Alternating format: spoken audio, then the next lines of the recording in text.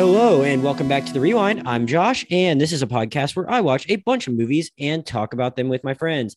Today's episode is about Death on the Nile, and I'm joined coincidentally by our World War I correspondent, Fred Kolb. Fred, what's up? Thank you for having me again. I'm excited for our part one of two parts of our Kenneth Branagh series. Yeah, I'm making Fred do Belfast because it's going to be the last Best Picture nominee we talk about because I slacked and didn't get to it in November. But he had happened to note that he was interested in doing this one with me. And even after I told him I was drafting him for Belfast. And so he's also now the Kenneth Branagh correspondent. Death on the Nile is the newest movie from Kenneth Branagh, kind of a follow-up of sorts to 2017's Murder on the Orient Express. So, his second straight Agatha Christie adaptation. Or I don't know if I should say second straight because he, put out Belfast in between.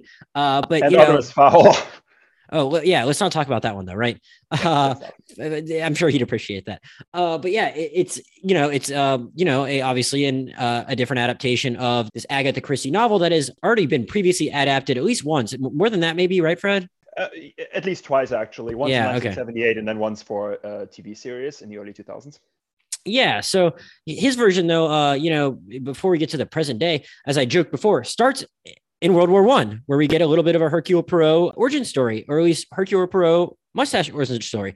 I was just joking because this is probably the fourth podcast that deals with World War I that Fred has joined for. But we meet the young soldier when he's there, and he's helping devise a plan for the Allied forces to reclaim some territory. And he is unable to stop a lot of his group from dying due to a booby trap that explodes and messes up his face to the point where his lover and wife, a nurse, she encourages him to grow a mustache to hide his scars, but he also is, despite her support, swears off love for a while, and which is very fortuitous because this movie deals with a lot of matters of the heart. We jump to 1937, where Poirot is kind of hanging out in this jazz club. He sees a jazz singer named Salome Otterborn performing, but he also witnesses a woman named Jacqueline de Belfort, goes by Jackie, played by Emma Mackey, who you might know from Netflix's Sex Education.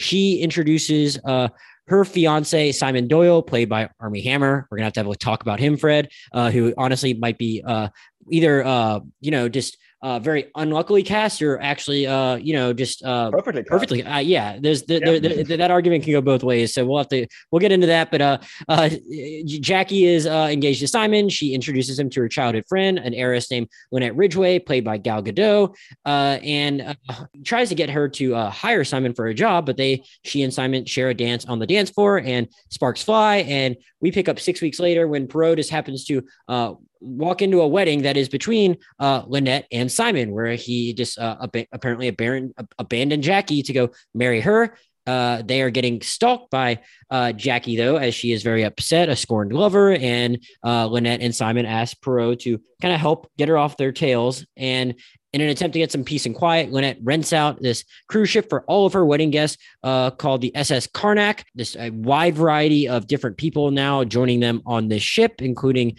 a doctor who used to be her fiance, played by a very, very against type Russell Brand. I mean, at one point I saw this with our friends Adam and Kayla, Fred, and at one point Kayla leans over and says to me, "Is that Russell Brand?" And I was like, I kind of see it, but I don't think so. She specifically asked me that, and I still didn't think it was him. He plays a doctor, like I said, and Lynette's former fiance. There's Annette Bening, who plays the mother of Book, who's kind of the one other returning character from Murder on the Orient Express, who Poirot just happens to kind of run into when he first gets to Egypt, even before he really comes across the wedding. There's Rose Leslie, who is playing Lynette's maid. Her name is Louise. There is, amongst others, there's also Letitia Wright playing Salome, the jazz singer's niece. Her name is Rosalie. And a lot of other people, but those are the ones played by, and Annette Bening plays Euphemia, who is Book's mom.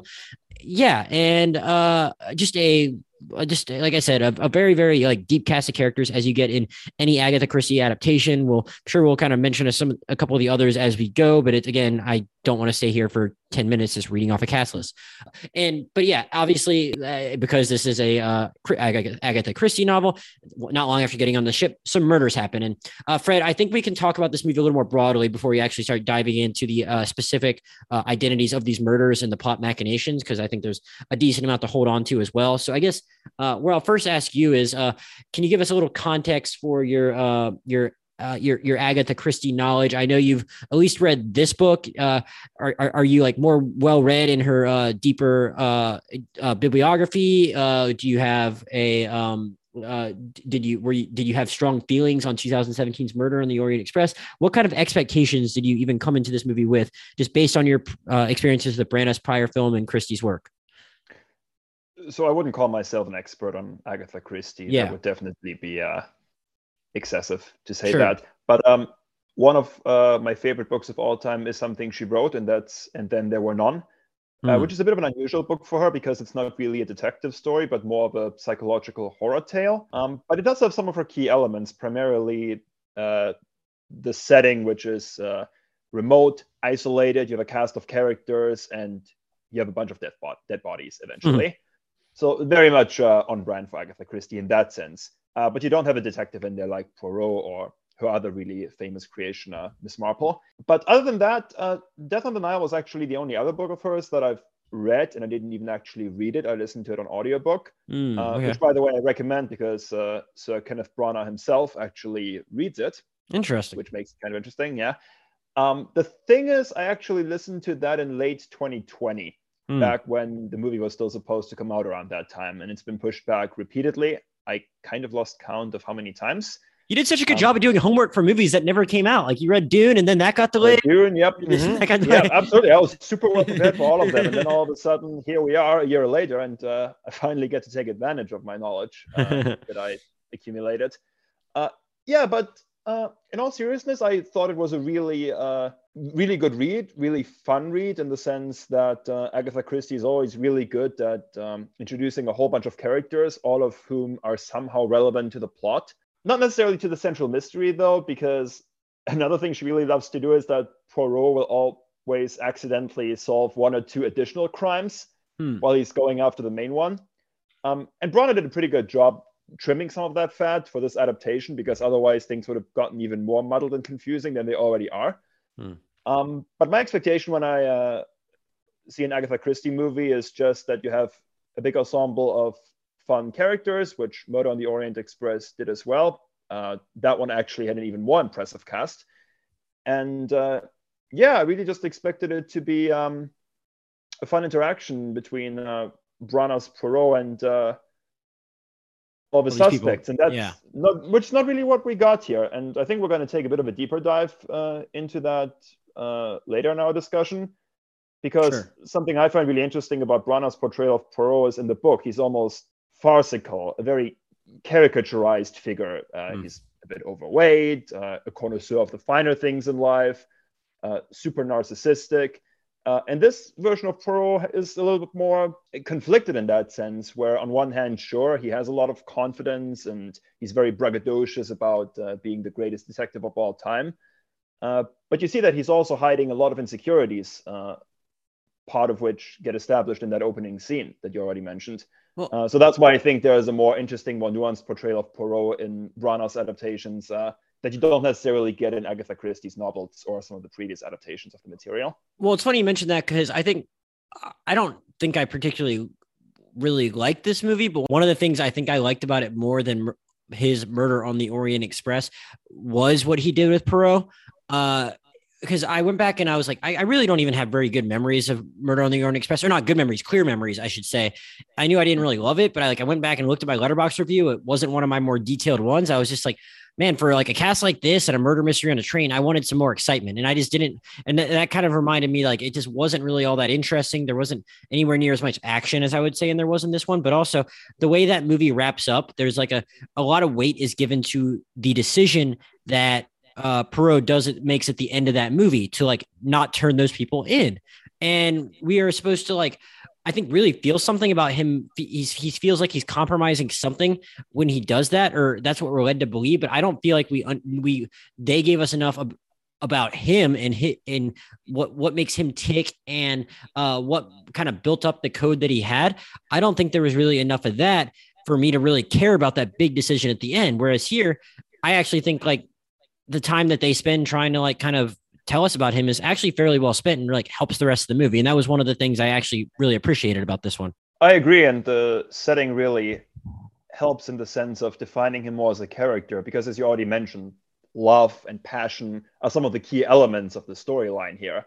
And this version of Poirot has really shut himself off to all of those emotions. So what is happening on the SS Karnak with people being in love with each other, there's a lot of betrayal, a lot of intrigue. In a lot of ways, that is his very own personal hell. Like, he can't really fully relate to those emotions. And that makes the whole thing a lot more personal. And he as a character is much more compromised and interesting as a result of that. Because he really gets put through the ringer a couple of times here, where characters yell at him. He is kind of shut down in some ways, where normally he's the guy who's conducting the interrogations and getting all the information. And a lot of times he just throws his suspicions at people, and he gets a new piece of information that makes him realize that he's been barking up the wrong tree. And that's really, I think, the key component of Death on the Nile for me. For a detective who's usually very successful at what he does, and there's always that big moment at the end where he lays out the entire murder and what led up to it, and he gets to be super brilliant by talking about all the evidence that he found, and there's a big celebration. Oh, great, we found the murderer now. They're being led away in handcuffs. You don't really have that here, because I would say this case is one of his most colossal failures as a detective, because multiple people do end up dead. And in no small part, that's because it takes him forever to really start putting the right pieces together. And I think that makes it a more fascinating murder mystery in some ways than some of the other ones. Because Agatha Christie was always very good at constructing a murder mystery, but sometimes her portrayal of Poirot and the characters in her book was kind of shallow. But you don't really have that here, because Poirot does get to be such an interesting element here, where he's very conflicted about everything that's going on. And I think that made it a more interesting movie to me than it would have been otherwise. Yeah. And I think I could say this without giving anything away, but like the way I had that same thought when people kept dying. I was like, all right, is he really ever going to like kind of get to the bottom of this thing? But the other thought I had when I was kind of like watching him solve all this stuff, and I don't think I'm giving anything away when I say this, but the method in which he does it, like you said, I guess, which is kind of standard for these stories. Like, he kind of interviews suspect by suspect and kind of figures something out. But, ultimately, like he kind of like, and this is funny. It was a criticism I also had when I went back and read about Murder of the Orient Express. You don't see him put together all the dots in real time. Like, he just kind of reveals a lot of it at the end. And is that something that like is like standard enough that, or you just kind of expected it from reading the book that doesn't bother you? Cause like part of me is like, it feels like we see him get a lot of clues to like chase down things that are somewhat red herrings before he gets to the main thing. And I'm like, is that a bunch of wasted motion or not? And that was one thing I kind of struggled with. So that's something that Christie was always very good at. Every single piece of evidence somehow was tied back again to not necessarily to the main story, but some larger aspect of the plot, whether that was some kind of other crime that Poirot was investigating, or it was ultimately tied back to whatever he was looking into, and it's brought up again at the end. The problem with that is that if you are really going to incorporate all of the elements of Death in the Nile into an adaptation, you're quickly at a 3-hour, 4-hour movie. And some of those subplots were cut out here. So that's part of the problem. I don't remember who actually wrote the screenplay, but it's not Agatha Christie, obviously. So you have to make some adjustments with the story, and you'll have some extraneous material that'll kind of stay in the interrogations that may not pay off the way it did in the novel. There's someone named Michael Green that wrote last year's Jungle Cruise and Murder on the Orient Express, and had a screenwriting credit on Blade Runner 2049 and Logan, and Alien Covenant and Green Lantern. So he's had his ups and downs in Hollywood. I was going to say that's quite a mixed bag. Yeah, but the sole screenwriting credit on Death on the Nile, for whatever that's worth. So it sounds like he had a pretty big task at hand to like cut this thing down. Yeah, and I mean, like I said, like I think he actually did a pretty adequate job with it. But the problem is, again, when you have a very carefully laid out murder mystery, once you start removing pieces and interchanging them, not to mention replace different characters and change their motivations and kind of fuse different people together, all of a sudden you end up with a hodgepodge of material that might not necessarily measure up to what the book was all about. So I think he did a decent job with it, but yeah, every so often I had the same feeling where Poirot suddenly started pulling information out of his hat that I wasn't entirely sure where he would have gotten that from. Yeah. And again, like, as you said, like you got it was an admirable job overall, I guess, of trying to condense something like this, though at the same time, and maybe they all did connect, but I don't know if, and I feel weird, like complaining about like something that is like a tentpole of Agatha Christie stories. And maybe it just kind of like, it's just hard to adapt. And I suppose all of those different like little individual threads that Poirot chases down here, they actually probably do all connect in their own way. But if you put a gun to my head right after I walked out of the theater, I don't think I could have explained that to you.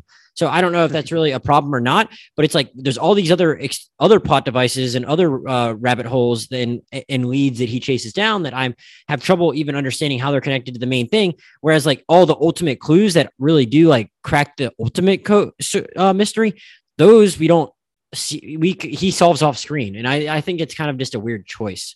Sorry, were you going to say something else? Because I was going to move on, but no, I was just going to say, there is a fairly major change in the script compared to the book, and that kind of makes things a little awkward in some ways when he interviews all of those different people and he puts all the pieces together. In the book, they're not actually one big wedding party. A lot of them are just randomly on the cruise as well. Some people arrived without Lynette and Simon knowing about their arrival. So it's not like a big wedding party that's taking a river cruise together. It's just a bunch of random people who kind of add different pieces to the puzzle. And that's why it becomes so interesting when you realize, oh, wait a minute, this person actually wasn't here coincidentally. He was actually here for a very specific purpose that directly ties back to Lynette and Simon. And here you already know that they're all tied together. So it doesn't really feel as big of a payoff when Poirot actually reveals all of that information. In the book, you really have those big aha moments where you're thinking, oh, wow, that makes a lot more sense now why he would also be in Egypt. Gotcha. Okay. I got to ask you about Armie Hammer now. So he, it's kind of well known, and people have kind of joked about this being a cursed cast of sorts. Armie Hammer had, I don't know where to. I guess the first place to start is the very serious accusations of him, being a sexual predator of sorts, varying different allegations of, being just like way too aggressive in unwanted ways in sexual encounters with women, but also very weird online postings about like possibly like being into cannibalism, things of that nature. So obviously those kind of run the gamut from ridiculous to very serious. And there's Letitia Wright, who had to like shut down the Black Panther 2 production because she refused to get vaccinated against COVID-19 and like had trouble getting back into the country where they were filming because of that, and really kind of slowed all that down and has shared a lot of misinformation online. And I think there might've been one other problematic cast member that I'm just not thinking of at the moment. I think Russell Brand also has voiced some problematic opinions on vaccinations. Oh, I did not know that. Yeah. It's just a shame because I actually really like this performance, but so he, and I'm seeing now on his thing in September 2021, he shared information on how to avoid COVID-19 safety measures for people attending his tour. So not great. So I asked you, Fred, and this is kind of awkward because, Armie Hammer is such a big part of this movie that they couldn't just pull say Christopher Plummer, Kevin Spacey, all the money in the world thing to talk about another movie that we talked about a while ago now. You just couldn't have done that with this movie. It's too big of a production, too much money at stake, too big of a part, and that wasn't like quarantined off in a way kind of like that was. Funny enough, I think they're actually going to be able to do that for the part that he had in Taika Waititi's Australian Rules football movie that is coming at some point, hopefully at the end of this year. Was that one fully shot already? I think it had shot, but I think that's like, a movie on such a scale, and his part is such that like they are actually going to do reshoots to, I don't remember who they cast in his place, but they're able to. Oh, right. Good call. Which is interesting because I think a different kind of actor for sure. But glad that that's going to happen because I wanted to be able to, enjoy a Taika Waititi movie and not feel bad about doing so. But it was just unavoidable here. And I understand why, like, there's too much at stake, too many people relying on it for them to, like, they can't just because there's been these allegations against him, that didn't mean they couldn't put this movie out. It probably meant a lot to other people in the cast. They kind of just had to do it and had to just deal with the repercussions. And to be fair to the producers, like, they couldn't have really known this much crazy shit was going to come out when they cast him or at the time they filmed it. So it's just unavoidable. So I ask you, are you able to, like, compartmentalize when you're watching this and forget about all this crazy shit that Armie Hammer and to a lesser extent, I guess, Letitia Wright and Russell Brand have been involved in? Are you able to compartmentalize that and just enjoy this on its own terms? Or are you just thinking about that during the movie? Because I think Adam and Kayla and I, were kind of in the latter camp, but we still had fun with it. So what was your experience watching it, kind of knowing these things about this guy? I mean, let me be perfectly clear. I'm by no means advocating for real life scumbags to start playing on-screen scumbags. Of course. I don't want Kevin Spacey to have a big comeback and a whole bunch of bad guys. I'm not saying that at all. But you're already in the situation, obviously. The movie has been fully shot. He's in it. You have to put it out somehow. And I'm not a big believer in burying a movie because some people in the cast are not under controversy. A lot of other people worked hard on it. Exactly. And I think that is a very fair and very valid argument that I fully endorse as well. Mm-hmm. So there's no way that they should have buried that. I'm glad it got a release. And the truth is, it kind of accentuates his performance here almost because he does play such a big scumbag. Mm-hmm. This is not a character you're supposed to like. I mean, our first encounter with him is he's like super in love with his fiancée. They have a very passionate, very sexy dance on the dance floor. He gets introduced to his fiance's best friend.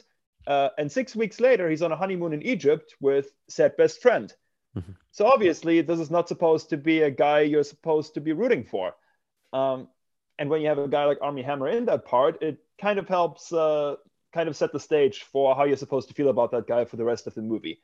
Again, I don't think that you should specifically cast actors in those roles because their real life persona matches the persona of the person they're playing on screen.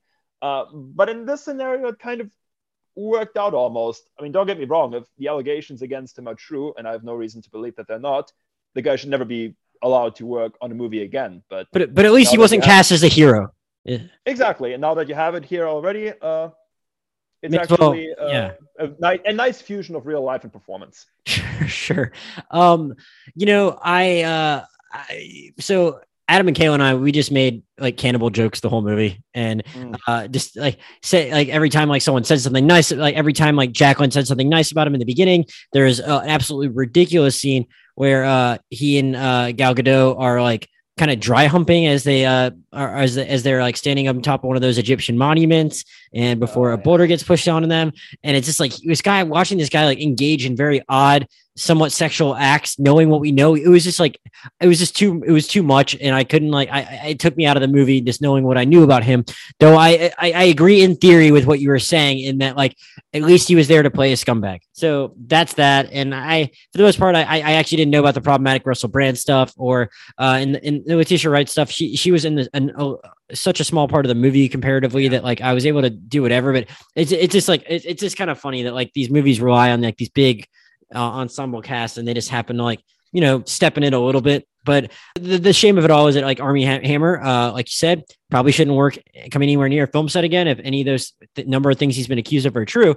But like still like kind of talented and can kind of play scumbaggy, even if he like, is kind of also can like play that clean cut guy. He kind of gets to do the same thing a little bit in Sorry to Bother You, which is a pretty interesting movie where he gets to play just like not a good dude. So he is very capable of this mode and is well cast for that part, I would say in a vacuum, though we're not in a vacuum. So yeah, I guess I guess I can ask you about a couple of these other performances without getting too into spoiler territory, and then we can jump there. Or I might actually ask you about the look of the movie too.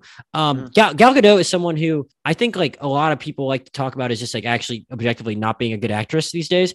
She thinks she takes a lot of heat for things in general, though I think most people still generally like the first Wonder Woman movie. And I don't even know if it's actually that limited by her as a if it's that limited by her as a performer, I think she does what she needs to do in that movie. But something that's now stuck in my head since I had lunch with a friend of the podcast, Josh Brown, a few weeks ago. And like somehow we ended up on the topic of, I don't know if it was this movie or another, or maybe it was going to be, I think we're talking about maybe a couple different Ana de Armas movies, but also how somehow it came up like where, she's going to be like Gal Gadot is going to be in the remake of the Hitchcock movie To Catch a Thief, I think, or something like that.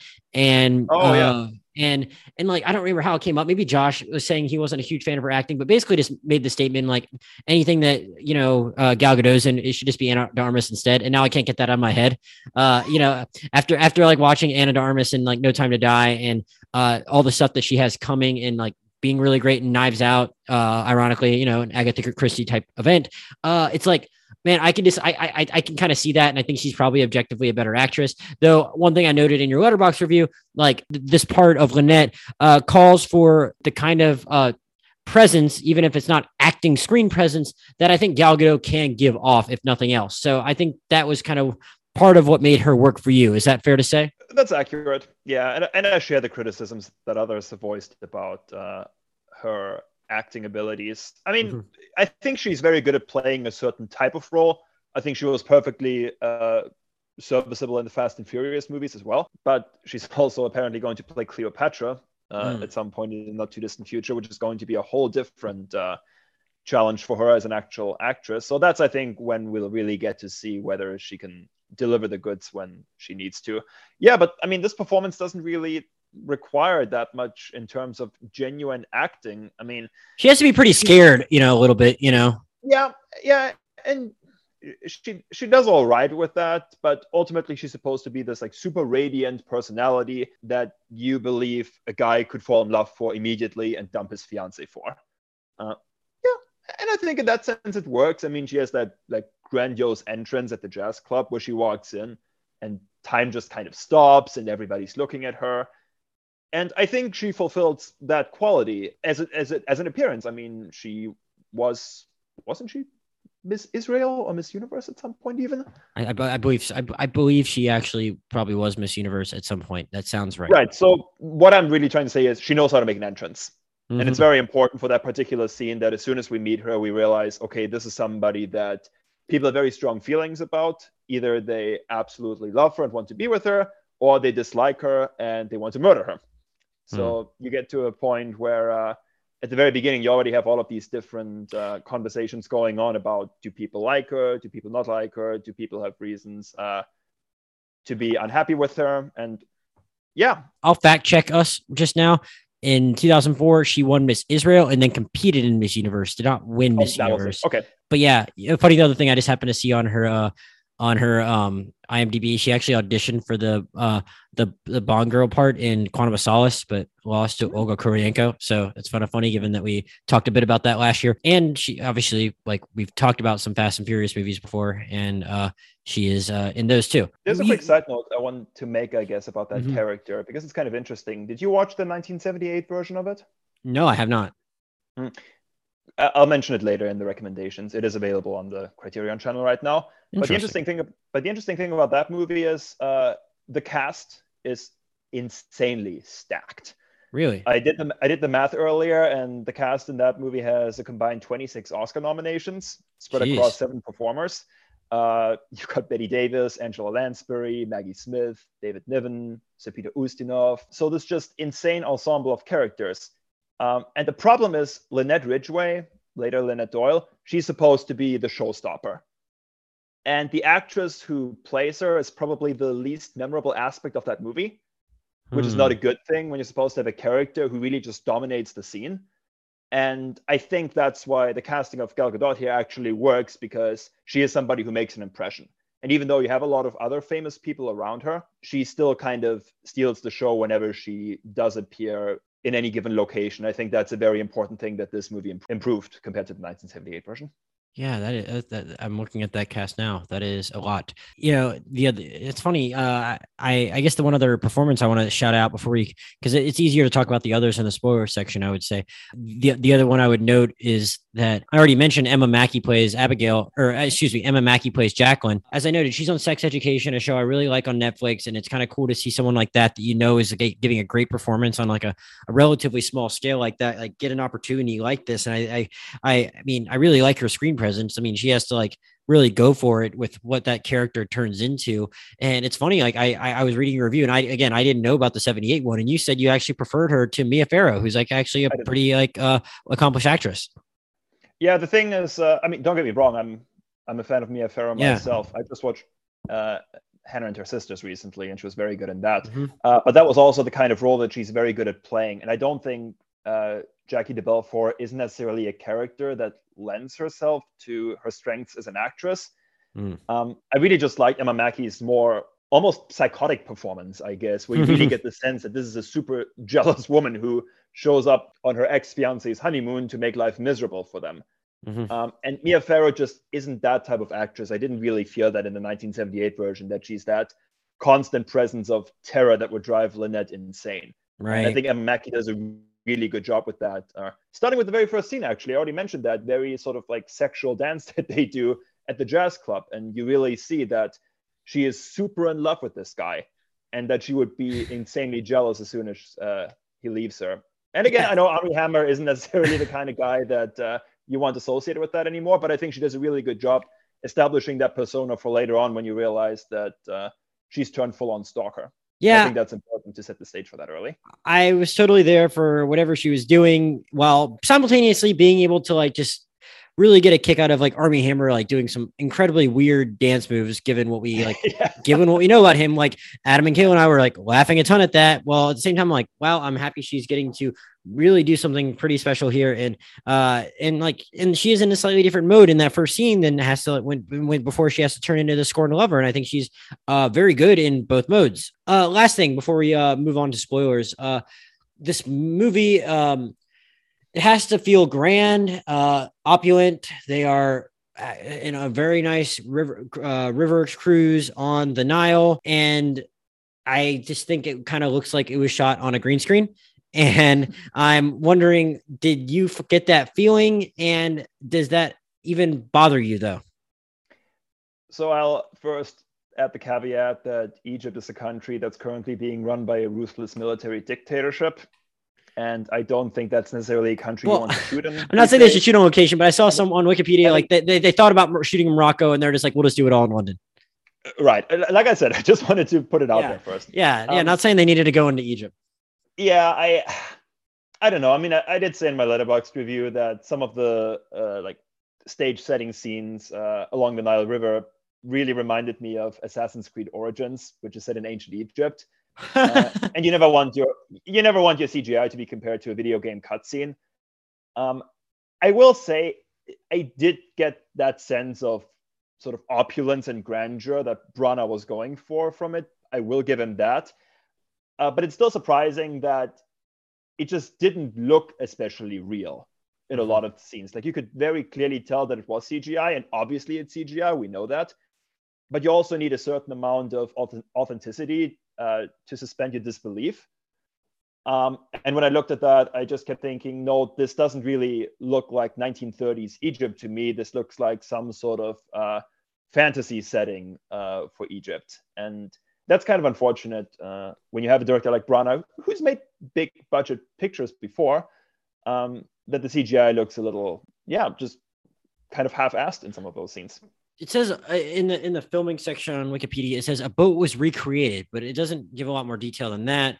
I haven't, so I don't know exactly what all goes into that. I found the boat fine. I thought that as a setting itself was fine. It's just like every time they shot, the camera was on water. I didn't buy that it was actual water.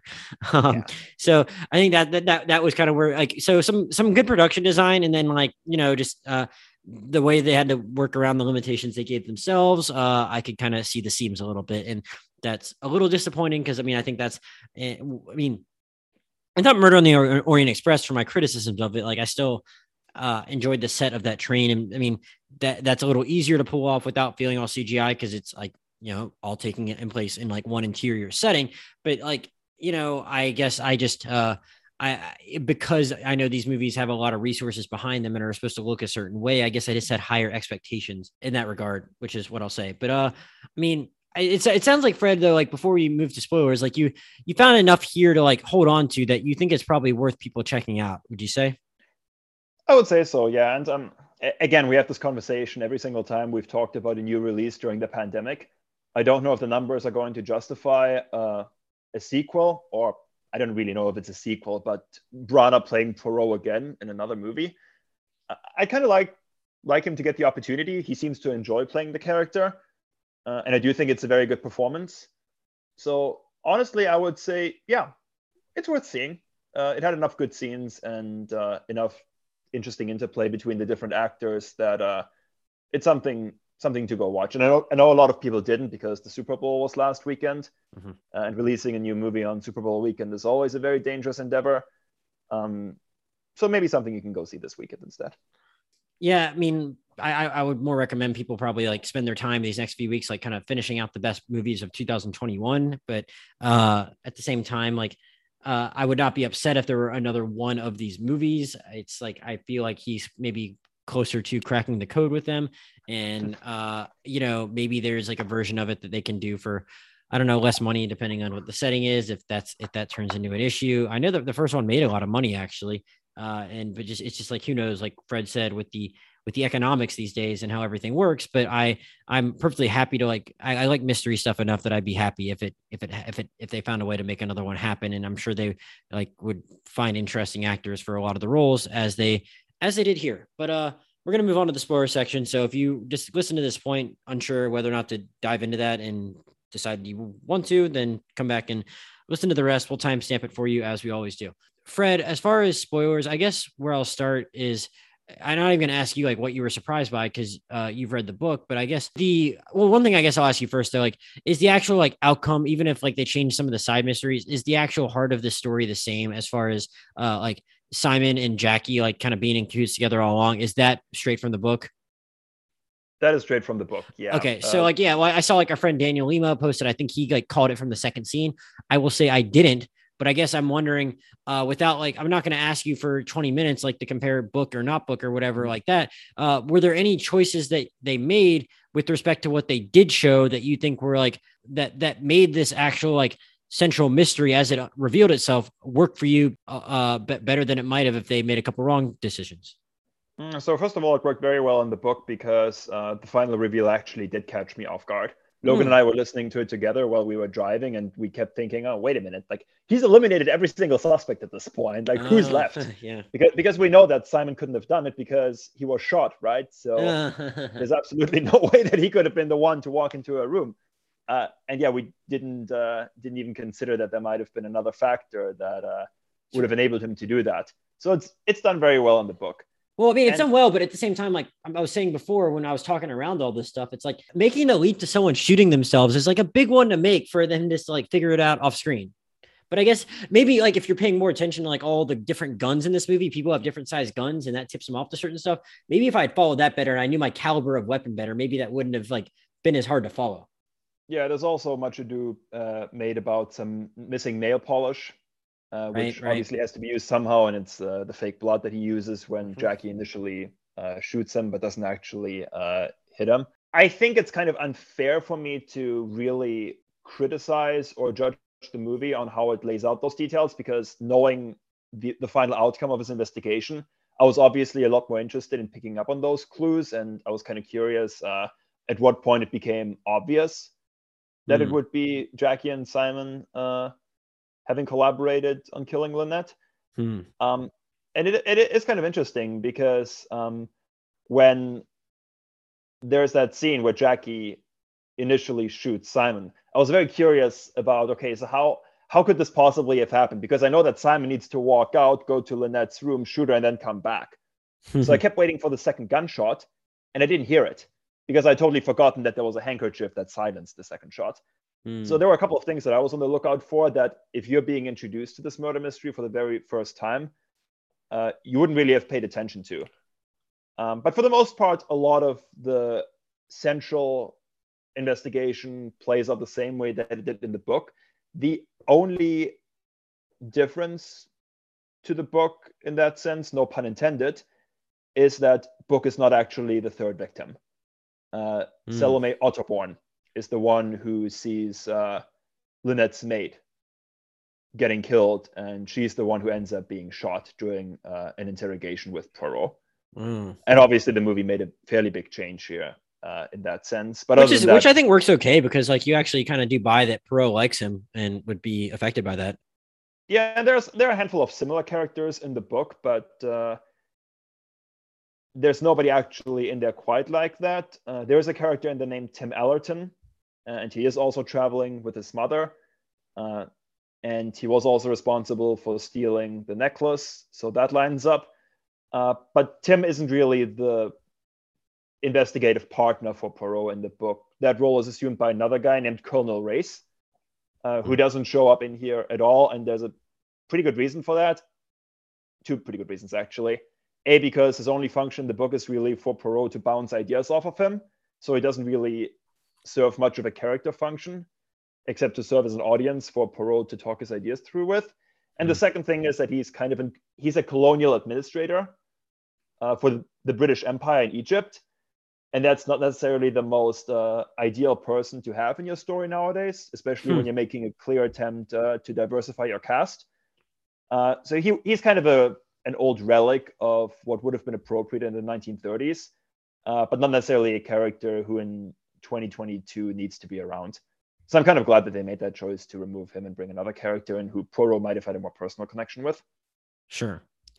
Well, okay, so I guess you mentioned some of the other characters that kind of came in and how they diversified the cast and all that. There's a lot of dynamics going on with these cast members that I didn't really want to get into in the first part of the podcast. And I don't even necessarily want to run through all of them now, because again, it's like very long, very complicated. You have Book actually secretly having a relationship with Rosalie, or secretly from Poirot for like at least a portion of the movie, though his mom kind of knows about it and disapproves of her. And that becomes its own thing. On top of that, you also have Mrs. Bowers and Marie Van Schuyler having more to the relationship that meets the eye. There's its own little thing about, that gives Louise motive, the Rose Leslie character, Lynette's maid, in that like she tried to prevent her from getting married to someone. And there's just like a lot. And then like another thing where it's like her cousin who like looks after her estate, like has some kind of like iffy motives, but like it's never really totally spelled out. Like he's trying to get them to sign some papers that could probably do something, but like we never actually really like figure out exactly what those papers are for until like very, very close to the end, I think. And so there's like a lot of stuff which is understandable that they have to cast some doubt into like all of these characters for one reason or another. But I'm wondering, like, were there any of these different plot lines that like it tried to pull off that like you got something more out of than the rest? Like, oh, that kind of really worked for me. And I found that pretty interesting, the way they went about doing that. So there's a key problem with this entire movie. And the fact that we had to do a spoiler section about Lynette's murder is kind of telling, because this is a murder mystery. And we didn't want to spoil it waits till like halfway through to do the murder. Exactly. And that's why you can't really spoil who the first victim is, because it's such an integral part of the movie. And that's, I think, a bit of an issue here, because Poirot, as a protagonist, can't really start working as the protagonist until a crime has been committed, right? So you don't really have enough time for a lot of these interactions to play out properly. And that's, I think, part of the reason why a lot of the information we get feels a bit rushed. Like he sits down with one person, talks to them, you find out something major, he sits down with the next person, something else is revealed, and you don't have a lot of breathing room for these reveals to properly land before you kind of move on to the next step, or there's another body actually that they have to look at. What I will say is what really did work for me is Book's relationship with Rosalie. Not necessarily because of how great their interactions are with each other. I'm not sure if they necessarily had. I don't know if they didn't have that much actually. Yeah. Time where they're sharing the screen. You more hear about him talking about their relationship. They're sitting next to each other. That scene right before Jacqueline shoots Simon, but you don't really see them doing that much together. Right. So on that level, I'm not sure their relationship worked for me all that well, but I've said this earlier. It does work very well in the sense that Poirot doesn't really fully understand what is going on, because he can't really put himself into that emotional state that two people in love with each other would do crazy things to actually end up together, because his mother is not approving of it. They don't really have enough money to make a life for themselves. And that's why he has such a hard time wrapping his head around the entire thing. And that's what leads to this really awkward encounter where he exposes them as a couple in front of Book's mother, who reacts very poorly to the entire thing. And that's, I think, when you first realize that Poirot's grip on the entire situation is really slipping. Because if Poirot had been a little bit more like his old self, he would have handled that whole situation much smarter. And instead, he has all the wrong people in the same room together, and it leads to a lot of hostility that makes it even more difficult for him to perform his job correctly. And that's really why I think that Branagh's take on this character is so interesting, because he tries really hard to bring aspects to Poirot that, again, you don't really see in the book, and you definitely didn't see in the 1978 version. So that actually added something new to someone like me who's familiar with the book already and came to this fully expecting to just get a rehash of what I already knew, and instead I actually got a little bit more of a new perspective on things. And I guess that's somewhat informed by him being so averse to love, and that like he's maybe less apt to handle those situations deftly. So, and again, I think they, maybe did the work of like kind of setting that up, how it's just going to be like kind of an uncomfortable process for him, because so much of the motivations of all of these characters are actually being driven by love and what they'll do for it. Whereas like that's something Poirot just really isn't going to relate to all that much. So I think it's like at least an interesting push pull there, if nothing else. So, I mean, the sacrifice there is, of course, the whole affair becomes a lot more somber. Whereas in the 1978 version, you had Angela Lansbury as Salome Otterborn, who wasn't a jazz performer, but she was actually a novelist of really trashy romance and erotic books.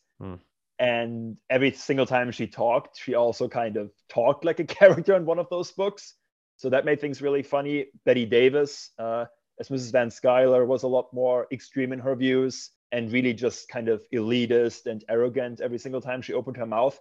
So the 1978 version of this is genuinely funny.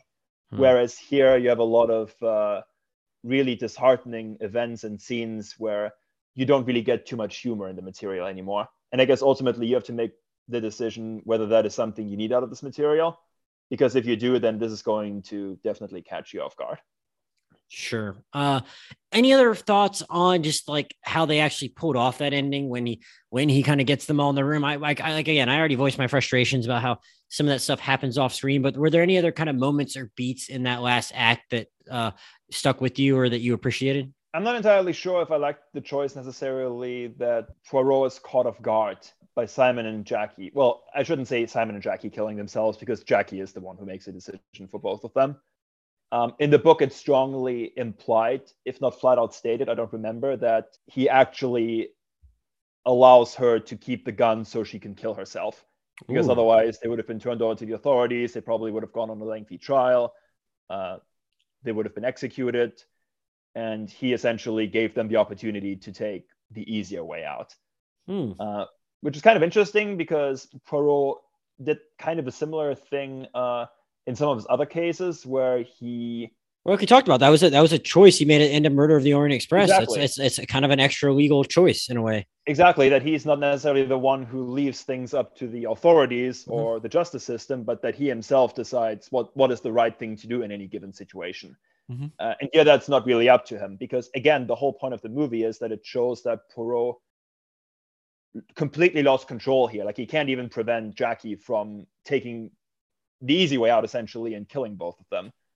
So that's why I think the whole movie ends on such a somber note, because when he leaves the boat for the final time, he's accompanied by 5 body bags, and he wasn't able to prevent any of those deaths. And that is a pretty colossal failure in his career. And that's why I think it fit with the choices they have previously made. But again, I do think that there is an interesting component to what happens in the book, where he's essentially the one who makes the choice for them, as opposed to Jackie doing it surprisingly and catching him off guard. Yeah, and I will say, in a movie where I've been a little critical of how the look of it at certain points, or even maybe like not being as into. Well, I appreciate that there's more action. Maybe I'm not as into some of it as I can, because a lot of it's them rehashing what certain characters are doing, and at any given moment, it was a little hard to maybe keep track of all the characters. I thought the shot of there's a couple shots we get of those body bags, and I thought both of them were actually like pretty well done in the context of wherever they showed up in the movie. And it's like gives it some weight, and it's like you said, it kind of puts it in the back of your mind, like, oh, like, you know, Poirot might have screwed the pooch on this one as much as he is kind of like the hero of these stories. So I thought, like, you know, Branagh at least like got those moments right. Yeah, and there was also a very cool kind of haunting shot that I really liked when they find Louise's body, the Rose Leslie character. Like oh when, yeah, like, the wheels turning over and the glass cracks, and that's very different than how they find her body in the book. And I thought that was a really cool visual as well. Yeah. Again, like Branagh does have some flair as a director. Like he does have cool ideas sometimes for how to stage scenes properly. I just wish the overall look had kind of added up to something a bit more elegant than just these occasional moments where he really knocks it out of the park. Yeah, in light of you saying that, I'll be curious to see what you think about Belfast. I mean, I didn't love Belfast, but I'm going to watch it again before we talk about it, and I will hopefully have some stronger opinions. But it's just interesting, like, you know, he did what he did here, but that one, you know, is like a big Oscar player and stuff. So yeah, he's such a strange filmmaker. I mean, I don't know if you saw the statistic, but he is now the guy, I think, with the most Oscar nominations in different categories. Right. Does he have it like what, both acting categories, writing, directing, and producing? Yeah, I think it's like 7 or 8 different categories. And the thing is, like, he's made a lot of very highly acclaimed Shakespeare adaptations, and then Marvel movies, video game movies. Artemis Fowl. I genuinely think that he takes, at least that's my suspicion, that he takes these directing gigs to make the kind of money that allows him to direct movies like Belfast. Yeah. Which, I mean, fair enough. If that's his approach, it just means that he has some genuine garbage on his resume. And that's kind of unfortunate, because I think that when he is genuinely passionate about a project, like, he really gives it his all, and you get some really interesting results. Yeah, so he had one for that this material is something that he is genuinely passionate about. Yeah, so he had one for, like, he got actor in a leading role and director for Henry V, which I've not seen, a short film in 1993.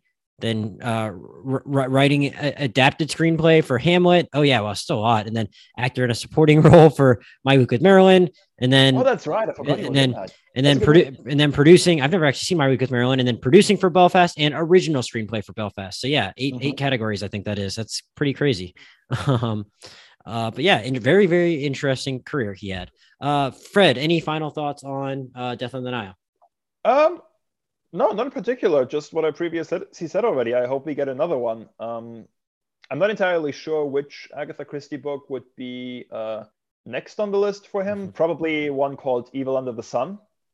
That one already got adapted in the 1980s, and that's kind of the other go-to one that Poirot fans really like. But yeah, I hope he gets another chance at making one of these. If he feels passionate about it, then yeah, maybe in 2024, 2025, we'll get another one. And yeah, we'll I guess, like I said, another part on it. Yeah, like I said, he did a lot of they try to do a lot of different things with these supporting characters that, like, are able to only get so much time, you know, whether it was the you know, and there's something to be said for, like, trying to do something with a same-sex couple in a story in the 30s, or an interracial one for that matter. Like, we didn't talk that much about Rosalie and Salome, but, like, I mean, I appreciate the efforts to diversify it, but, like, there's so much going on that I don't think you can, like, fully explore the implications of something like that. You can explore other issues, and if you, I don't know, just cut down on even more stuff. And I mean, I guess maybe at that point you're getting away from what makes it really an Agatha Christie story, but, like, I still think there's, like, ways for you to accomplish exploring those kind of issues in a movie without, like, giving a lot of those type of stories, like the very short strict, or just, like, having them be like a revelation in a moment or something like that. So I would hope that, like, if he tackles another one of these, like, they find a way to, like, you know, just find the stories that really matter and will resonate and cut even more fat. So because I see potential is what I'll say in this stuff. It's just I can't say I've loved either one of these, though I think I like this marginally better than Murder on the Orient Express.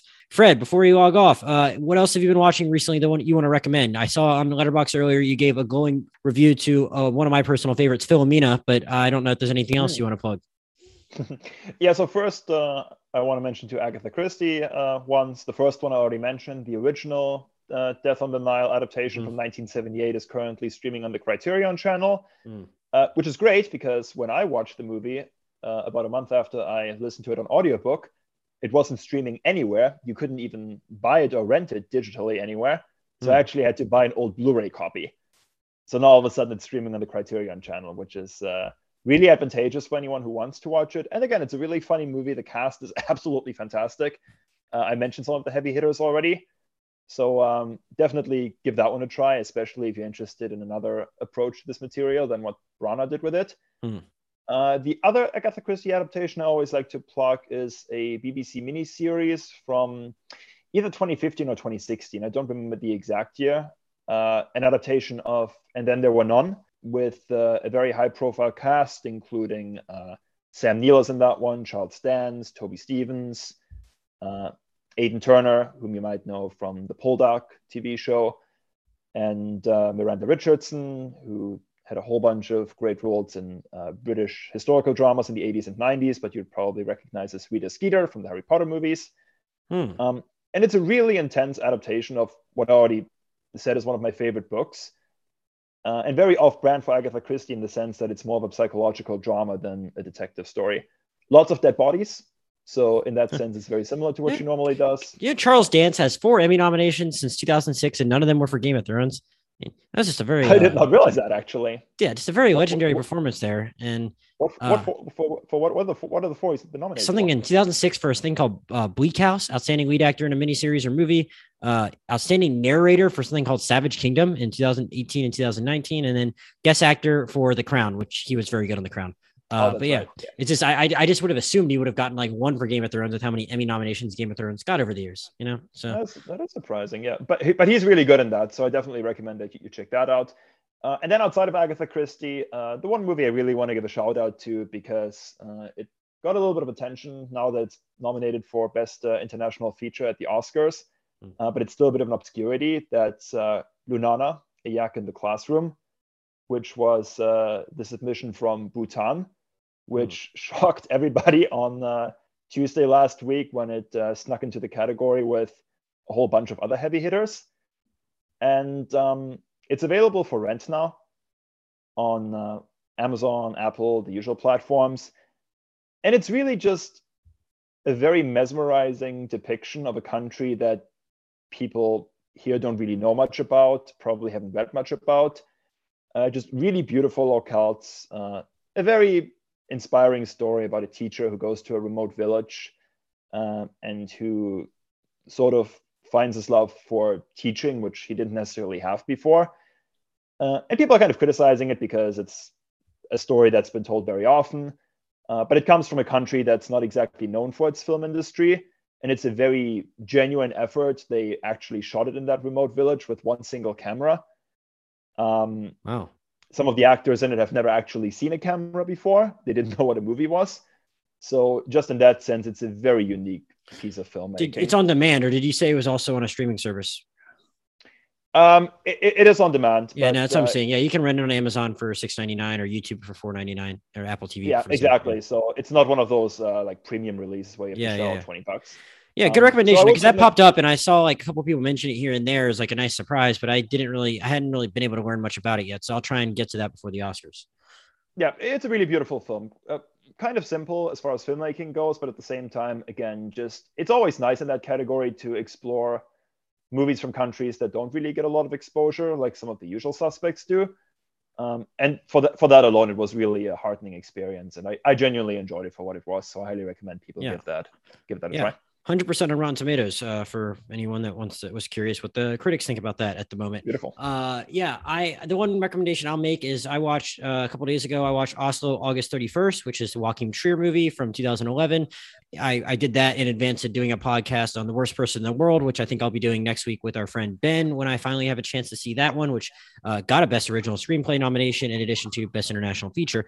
But also August 31st is it has the actor Anders Danielson Lee, who is going to be in Worst Person in the World, was also in Bergman Island, which I talked about with Ben earlier this year. So, but like just because it was another, I'd only seen one other Joachim Trier movie, so I figured I should watch another one before I did the Worst Person in the World podcast. Also, August 31st is only an hour and 35 minutes, and you can like rent it on Amazon and stuff like that. But it tells the day in the life of a guy named Anders, who's like a recovering drug addict, who's kind of going around also and just connecting with old friends. But it's very powerful and a very, very memorable leading performance about a guy who you can really feel is just like barely hanging on as he's like trying to recover from his addiction, but also figure out like what he's going to do with his life.